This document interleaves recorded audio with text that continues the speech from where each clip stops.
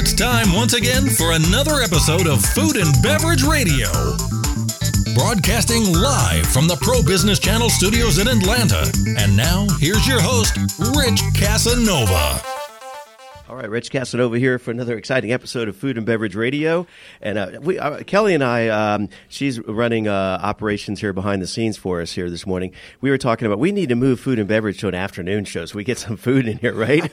That's a good idea. Because I'm a quarter Italian, so we're going to be talking to a chef that is all about the Italian cuisine and experience. And I just don't know if I could have Italian for breakfast or whatever, right? Well, the Italians eat very simple breakfast, a cappuccino and some kind of little cookie broken up into it, and that's breakfast. I could do that, yeah. All right, you're hearing the voice of Chef Jamie Adams here on this episode of Food and Beverage Radio. Rich Casanova here, and we got a great guest here today. Talk about a resume. If we read the entire thing, we'd run out of time. I got Christmas plans going on, yeah. But I'll hit a couple of key points and have you fill in some blanks, and we'll jump into what you're currently doing. So you're the youngest of 5 children born here in Atlanta, and Jamie was introduced to every aspect of Italian culture, from its cars to his language, just really passionate about it. So, and we were talking before we went on the air about some of your fondest memories are cooking in the kitchen with your mom. And That's right. Yeah, and I was saying, as a kid, I thought, hey, can I help out in the kitchen? She's like, Richie, she used to call me Richie as a kid, go out and play or whatever, I got this, right? I could have been a chef, right? That's right. Being the youngest of 5, there was a lot of food to get cooked in the house. Yeah. And my mother from New Orleans was a great cook, and one of my father's favorite things to do was to eat what Mom cooked or go out somewhere. Yeah. Youngest of 5. I'm youngest of 4, yeah. So, all right, so that began early on, and then, but in addition to that, so moving forward, you studied music, and it says biology, not music biology. There was the 2 different subjects, right? Well, I was I was a little ambivalent during my college years. I went from trying to major in music to trying to major in biology, and ended up doing neither. Right, exactly, yeah. And that all happened. That went down at Georgia State University here in Atlanta, and then.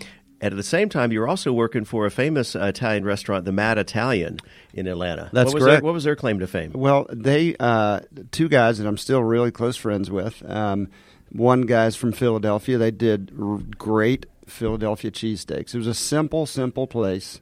Yeah. But, they did everything from scratch. They made meatballs. They sliced their steak. They made their sausage, everything from scratch.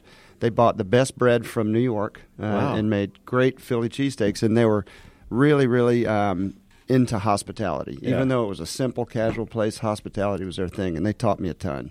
Did they expand into a franchise or multiple locations? Or They had multiple locations, and then as years went by, they sold the store to their 2 managers who were brothers. Yeah, okay. And only one of them is left right now. It's Right, over on Savoy Drive in Chamblee. So it's and not it's still going strong. 2 guys and a pizza? Not anymore. It's, all right, so now, and in addition to that, so a little bit later, you ended up with a gig at Buckhead Life, a restaurant which is iconic here in not just Buckhead, but Atlanta and through the region here, right?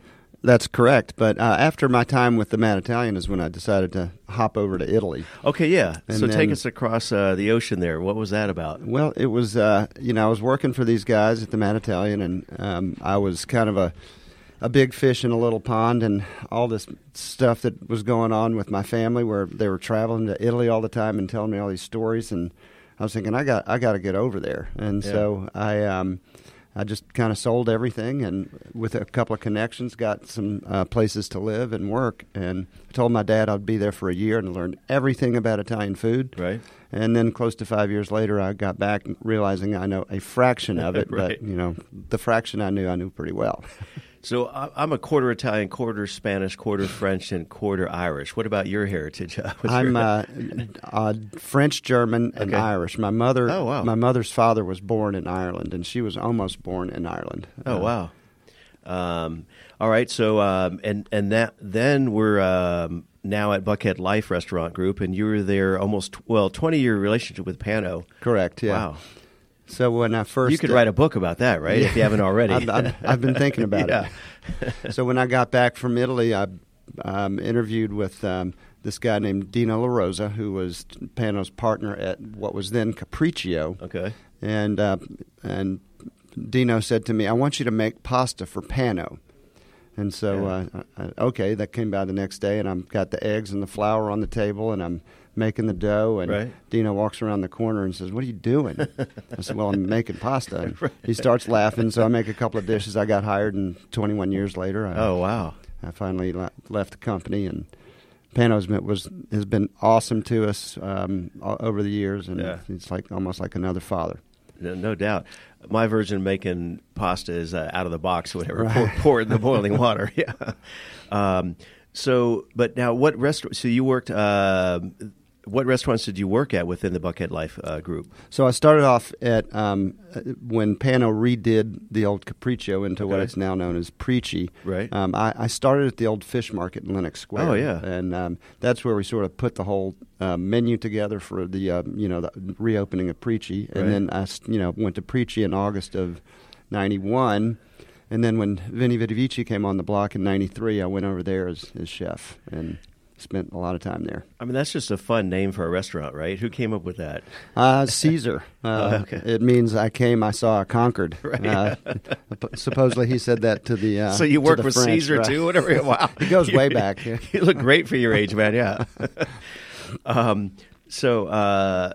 We could spend probably a whole show just on that experience at Buckhead Life, right? Yeah, it was great. And Vini Vidi Vici was a really cool place. It had this big wood-burning rotisserie. Oh, yeah? And we would cook chickens and ducks and pig and lamb and just whatever walked in the door, stuff. Whatever walked by, Yeah, beware. Exactly, yeah. The rotisserie's on. I know I first moved to Atlanta, I was up in North Cobb and at this big bay window, and within a few weeks, I'm looking out the window, there's this deer like walking right in front of my window, and I'm like, where did I move? Whatever. I need to get closer to the city, yeah. All right, so, and then next, we kind of talked about most of that now. So talk to us about this coastal Italian restaurant is this the current one that you're running now? That's correct. Il Giallo. Giallo, and it's a osteria and bar, right? Right. Osteria means hostelry. A lot of people think it has something to do with oysters, but exactly, it's the Italian word for hostelry, which is kind of a convivial place where people can gather and eat. And, in the olden days, there would be rooms to stay. Right. We obviously don't have rooms. Right, yeah. But Yet. we have private dining rooms, but it's a little different. Right. And so, at Giallo, I've tried to recreate, a lot of my experiences when I was living over there. I lived on the seacoast for a while, and I lived inland. So we make pasta out in front of everybody on a big 16-foot table during service. Wow. And we feature, great fish dishes all the time. And it's just a fun, convivial place. And tell us the backstory of that, how that kind of came about, how long you've been operating that kind of thing. Well, it's a long story, but, and Pano was in on the whole thing. Okay. We came to a very amicable closing to our relationship.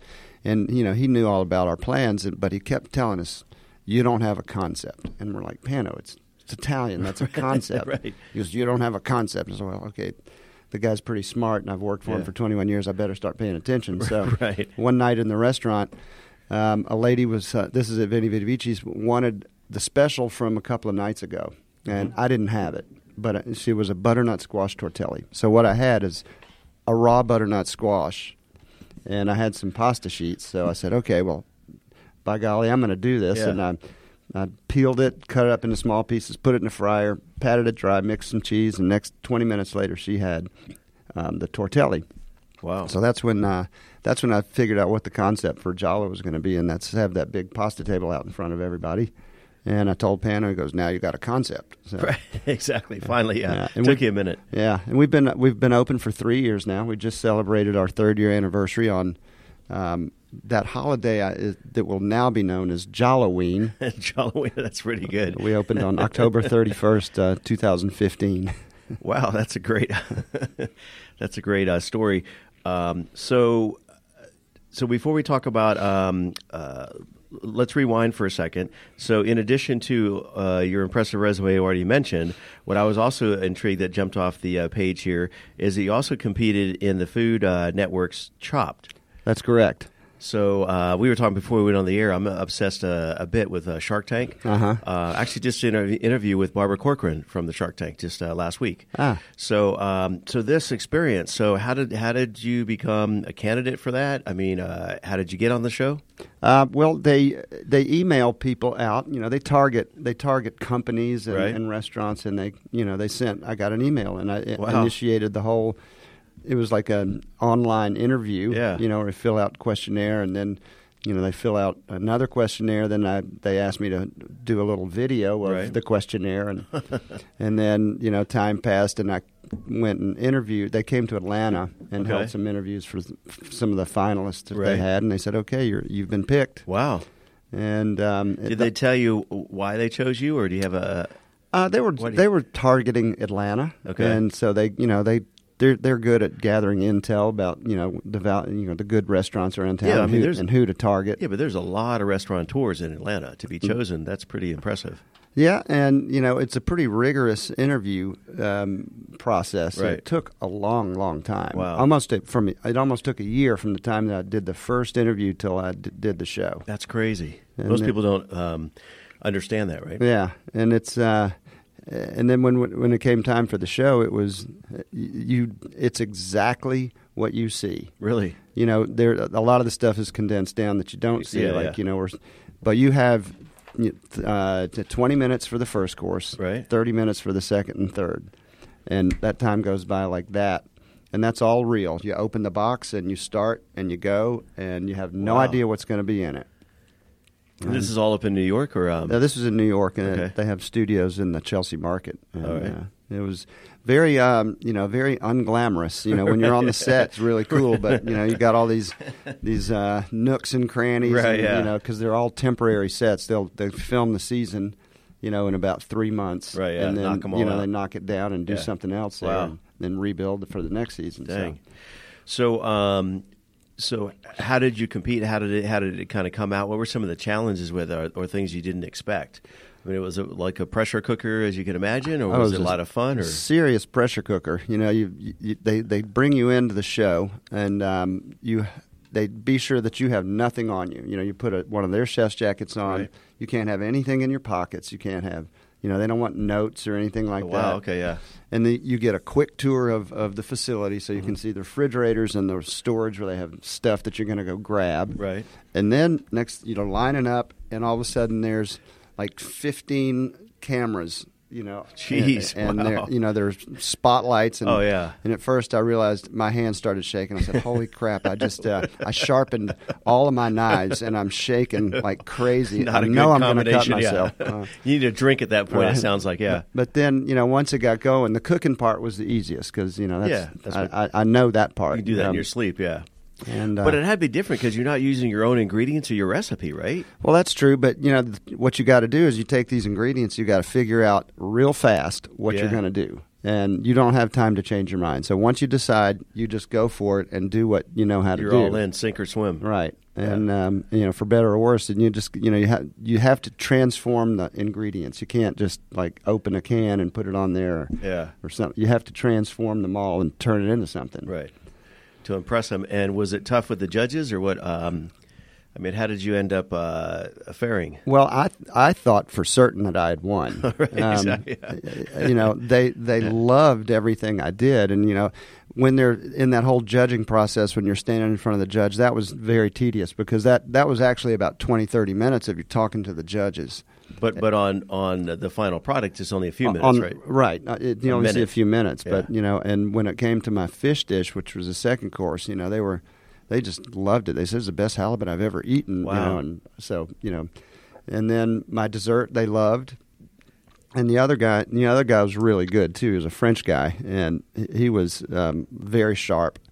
And I think they just tossed a coin because both of our food was good. Yeah. But, both of our dishes were really, really good. And it was a coin toss, but I thought I'd won, and he thought I'd won, too. Right, yeah. Well, maybe we'll do a recount or whatever. I don't know if it's too late for that or not. Yeah.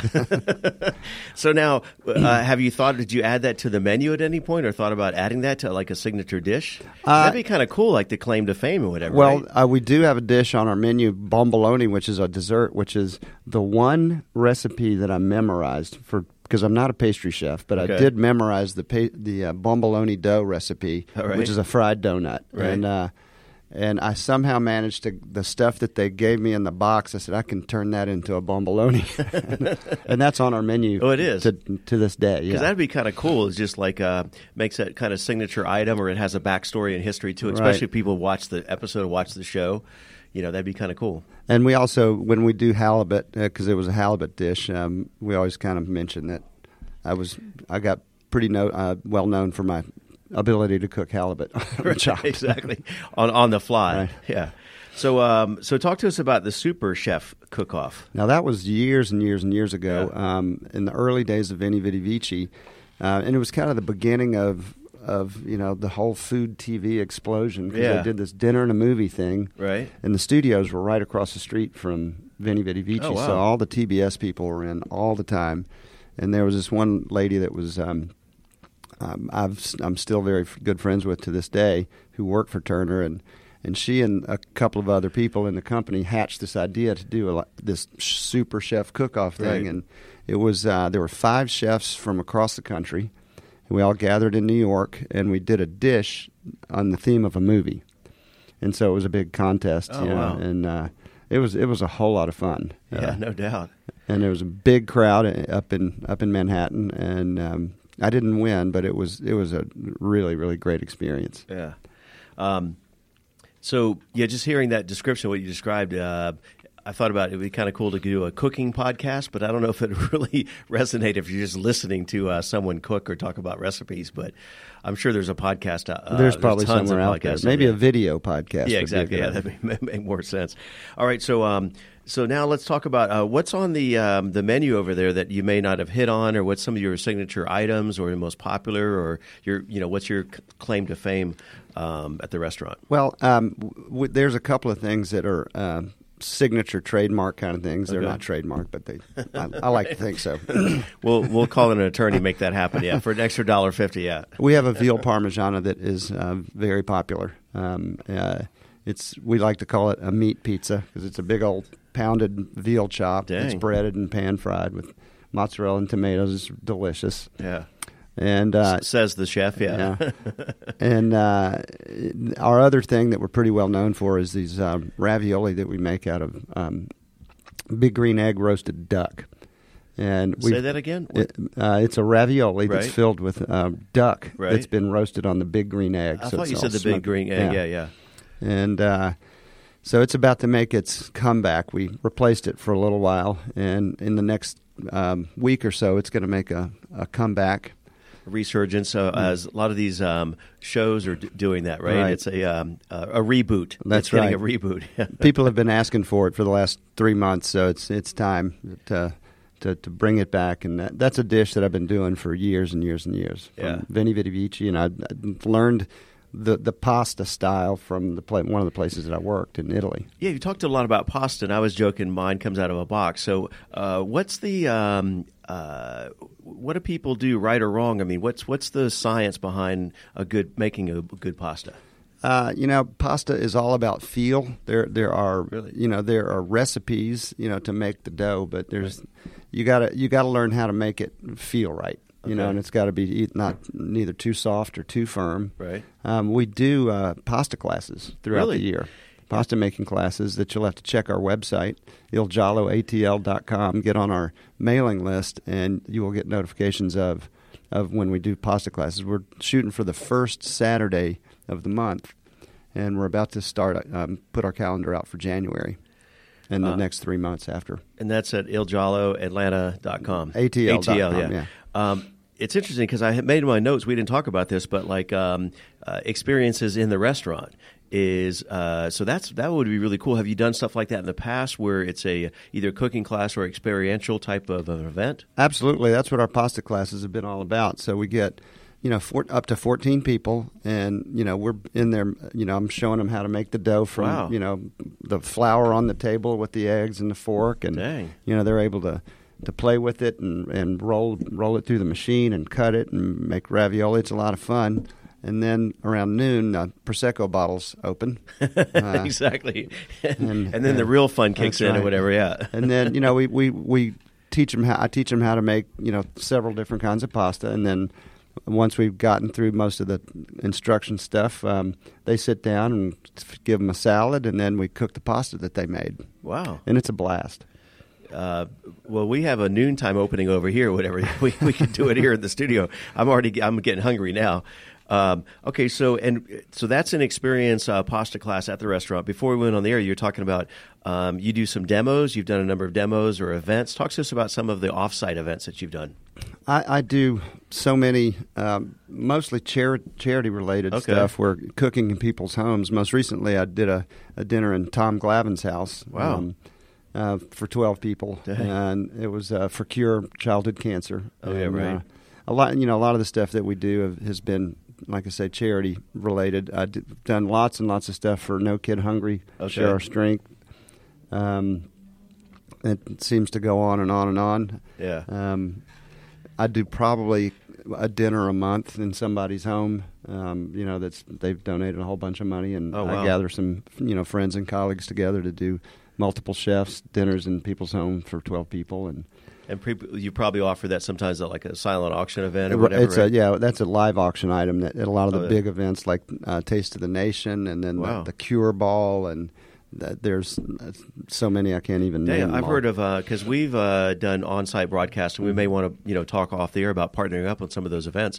We've done a lot of off-site broadcasts, and we did Taste of Buckhead, Taste of Atlanta. I didn't know there was a Taste of the Nation. Man, you just ramped it up there. Yeah, Taste of the Nation is Share Our Strengths yearly, sort of end of the year, or it's actually they do it at the beginning of the year, but it's their big fundraiser for.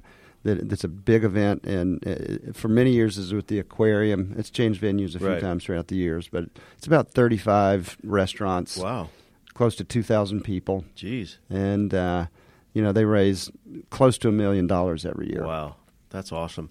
I'm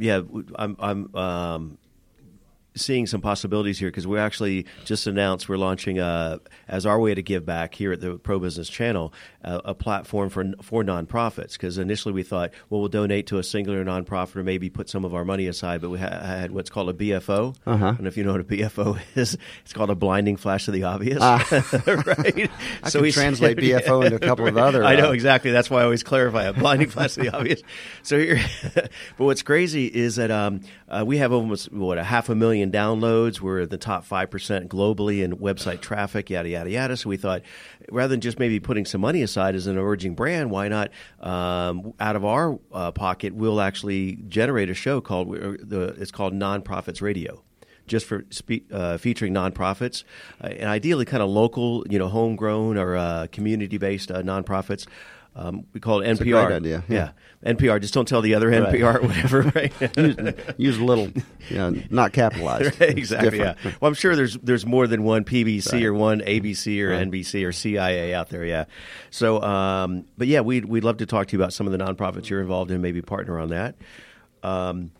So now, also you're announcing a new catering program. That's correct. We've been wanting to do for a long time, and when we first opened the restaurant, we were open for lunch, and we were just not in a good spot for lunch. We're perceived as a little bit fancy, and it's not a viable lunch thing to do. So we after about a year, we just stopped doing it because we were just breaking even, and we in business to make money. Right, you got to get there way early. Right. So we've been talking about this idea of catering for a long time, and now it's starting to come to fruition finally. We've got this guy on board, a really good friend of mine that's joined us at Jalo, a guy named Gary Meny. Shout out to Gary. Yeah. Shout out to Gary. Couldn't be here this morning to chat, but we're starting off kind of simple. We're going to focus on lunch drop-off stuff that's going to feature our food that we're going to be able to transport to business meetings and stuff at lunch. We've Yeah. also, we've done a couple of events that were drop off, and we can also do stuff that's got service going on with it. So Right. it's just going to be Jalo to go, Jalo to go. at your home. Seems to be a Jalo theme going on here. That's yeah. right. Jalo to go. That's pretty good. And so, are you going to partner with some of the delivery apps or whatever, or the delivery services? Well, are you going to do that in house mostly? Or? We do Uber Eats and what are the other ones? Postmates and Grubhub. Yeah, we do those already in the Okay. restaurant. And But for the catering, this is going to be more in house. catering will take care of all that ourselves. Okay, yeah. We'll be doing the delivering and dropping off and manning if we need to, depending on what the people want. And what's the entry point for a lunch catering up to what's the largest you could possibly think handle with the range ballpark? I think at this point when in our beginning phases we're probably up to about 100. Oh wow. I think what we're going to see mostly for the target that we're going for is a lot.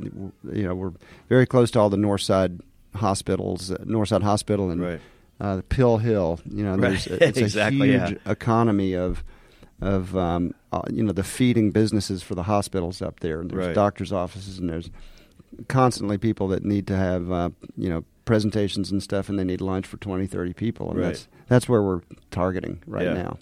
That sounds awesome. So that's what's on the horizon.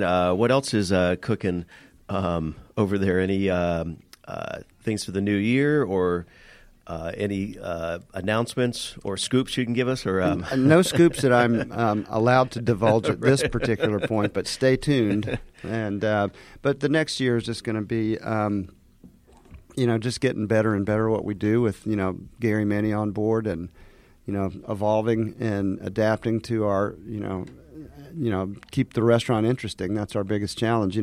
It's easy when you're first open. Everybody wants to come see you. Right. The challenge is to stay relevant over time, and so we have to constantly be doing things that are coming into make people want to come back into the restaurant for a new reason. Right. Now we've got, for example, we've been doing the Feast of the Seven Fishes, which is sort really? of. That sounds like a religious event for some reason. Well, Yeah. it's something that really took hold up in the Northeast. It had its origins in Italy, Sure, where you have a dinner for Christmas Eve, Right. and you have seven fishes, and it's Right. got mystical connotations and everything. So we've done that for the past 3 years, and it's 2 years. This will be our third one, but it's that'll be on Christmas Eve. But is that in the restaurant? In the like an restaurant, yeah. event, or in a certain the menu is already kind of mapped out and so forth? Yeah, or? we'll have our regular menu, but we're going to have the Feast of the Seven Fishes menu, which is a 3-course menu. Oh, okay. That you'll get 7 different fish in the for appetizer, entree, Wow. and pasta. And Christmas Eve many years ago used to be the slowest night of the year. Yeah. It's our 3rd highest money day of Wow. the year now. Wow, that's crazy. People just kind of want to kind of get out, and they got a big meal planned the next day. They don't want to be cooking, I guess, that night or something. Yeah. And What about Thanksgiving? You ever do anything for Thanksgiving or? No, we close on Thanksgiving. Yeah. There's a lot of restaurants that are opening for Thanksgiving. Right. Because people just want to take a break and have but somebody else do it. But you and your team need that day off, whatever. Right? That's right, Yeah. and that's a personal reason we take it off, because we got to give our people and ourselves time off. Downtime. Yeah. We also have New Year's Eve coming up, which Okay. we'll have a 4-course prefix menu. Wow.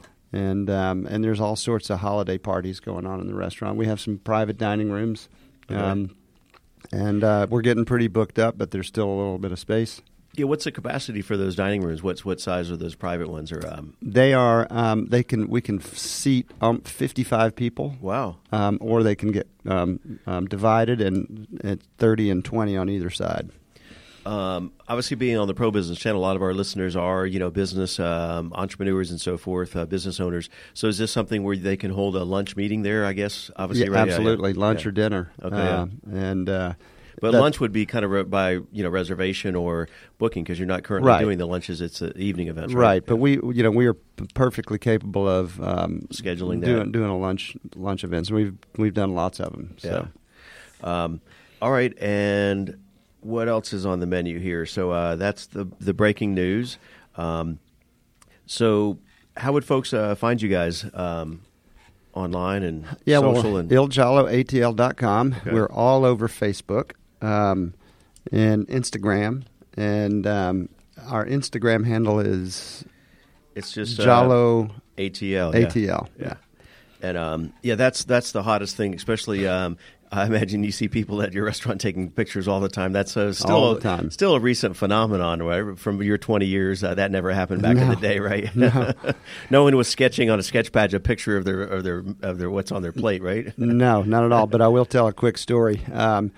Years and years and years ago, when I was at Veni Vidi Vici, I think it was around 1997, Pano sent me and his two sons, Pano and Nico, and the guy that was the chef at Pricci, on a 12-day eating trip in Italy. Wow. Oh, wow. And so, this was a long time ago. There were no phones that had cameras in them. Right. And so we went to 2 restaurants every day for 12 days. Wow. And so Pano, this would be Chef Pano. Don't tell anybody that I called him Pano Jr. He took a picture of every single dish that we ate, and we got some very weird looks from. They're like, "What are these guys doing?" Exactly. Yeah. I'm sure it goes on all the time now, but yeah. Pano was a pioneer in that particular venue. A trendsetter or whatever. Yeah. Had he only known or whatever. Yeah. That's right. All right, well, Chef Jamie Adams, it was our pleasure to have you here on Food and Beverage Radio. Rich Casanova here, and appreciate your time. Next time we're going to move this to an afternoon event, so you can I'll bring you something to eat and taste. And sounds good to me. Or we'll do a live broadcast on site or something. Yeah, make it happen. Yeah, sounds great, Rich. Thank you very much. Absolutely, our pleasure. Thanks again. All right, take care. Take care. All right. Thank you again for joining Rich Casanova and his guests on the Pro Business Channel. Use the social media links here to share today's show and stay tuned for the next episode of Food and Beverage Radio.